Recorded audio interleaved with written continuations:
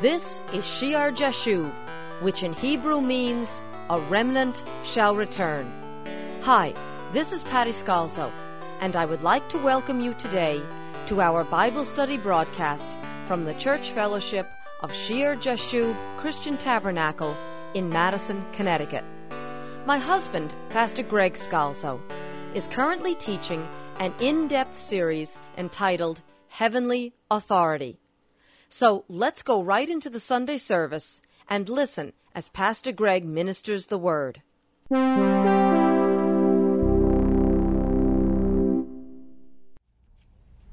The last two sermons, we've set the background for our study of Samuel.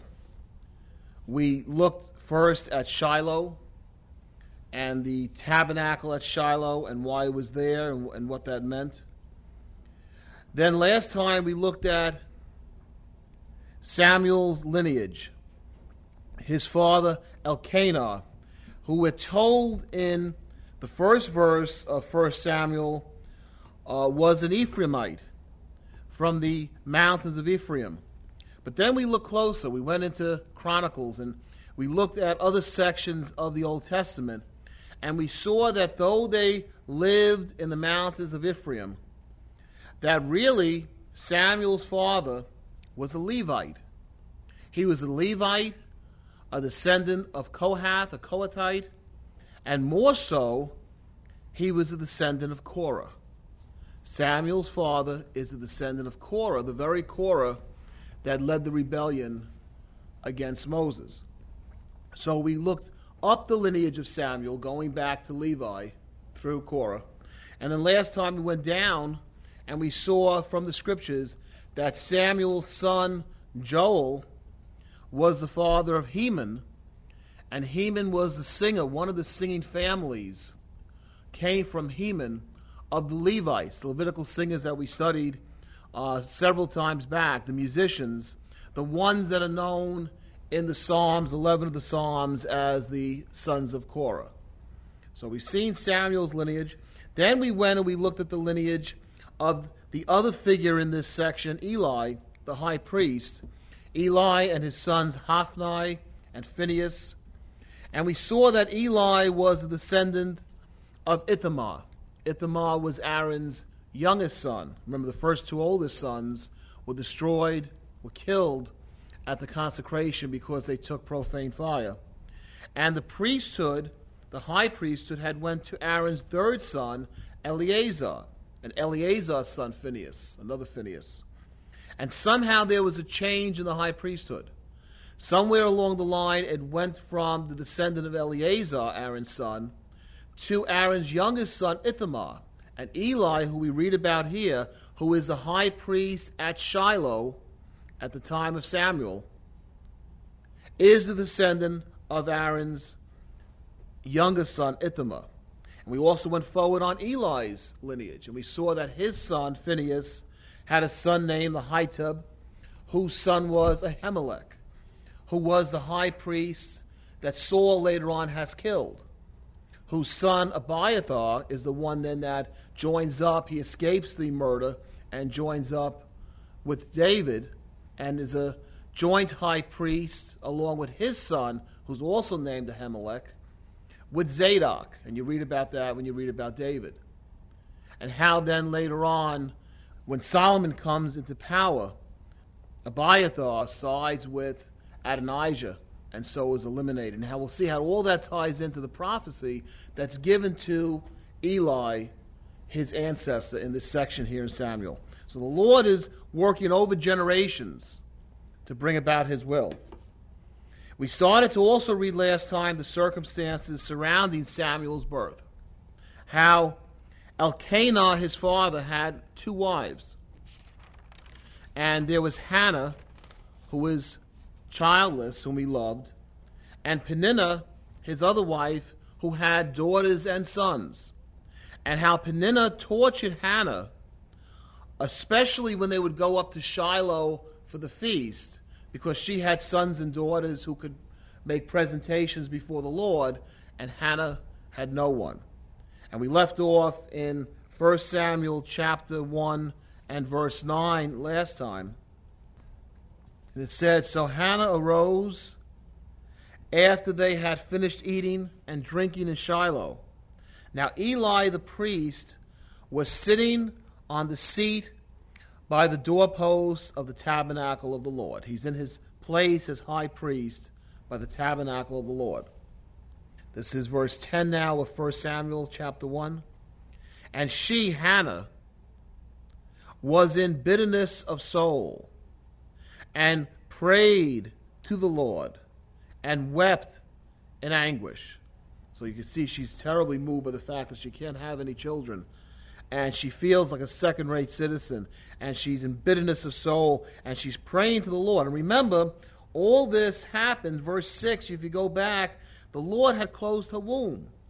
The Lord is going to use her inability to have children to bring forth a miracle. And where there is barrenness, where there's emptiness, there's much prayer. So she is really seeking the Lord. In the anguish of her soul, she's weeping and she's seeking God. And verse 11 it says, "Then she made a vow and said, O Lord, O Yahweh of hosts, if you will indeed look on the affliction of your maidservant and remember me, and not forget your maidservant, but will give your maidservant a male child, then I will give him to the Lord all the days of his life, and no razor shall come upon his head." In the anguish of spirit and seeking, desiring this male child, she wants that child so much that she vows, "Lord, if you give him to me, I'm going to give him back to you." And notice that phrase, "no razor shall come upon his head."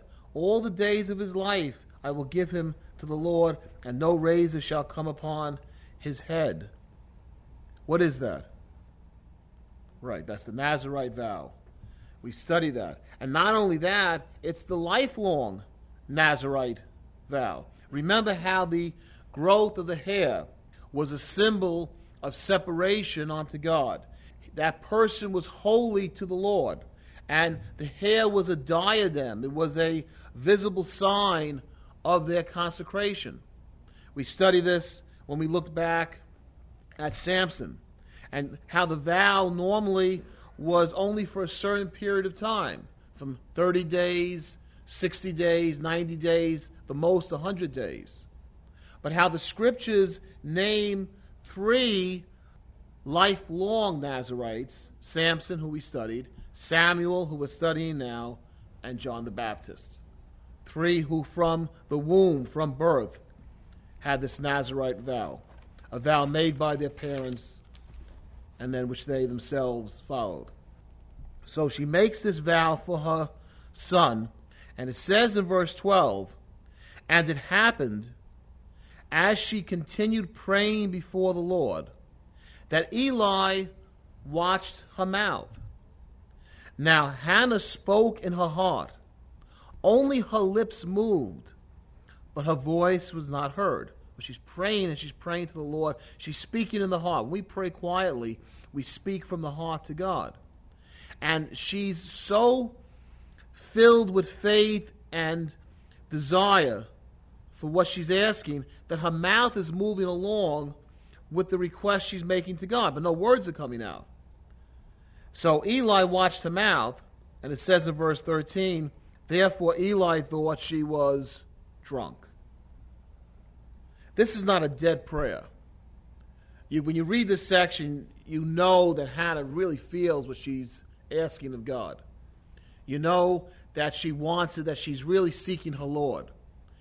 This is not dead religion. It's not, sometimes you'll hear prayers that are given in some Sunday services. They're written down in a book, and they'll open the book, and the congregation will read the same prayer together. And sometimes they'll read it with zeal. But many, many times it's just reading words. It's not felt in the heart. Here, Hannah feels the prayer in her heart. And for those to whom religion has become old, to whom religion is tired, to whom religion has become reserved, something you just go about. It becomes very hard for such to understand someone with zeal, someone that's on fire, someone that believes God is really there and God really does answer prayers, and that seeks God with all their heart and their soul and their mind and their strength. That's what she's doing. She's seeking the Lord. And Eli can't understand it. He sees the emotion. He figures, well, she's drunk. He's the institutional priest. We're going to see as we study him, and the reason we spent time laying out his genealogy, that he's a tragic man with problems in his own family. And he assumes that this zealous woman is drunk. And we have to be very careful about assumptions.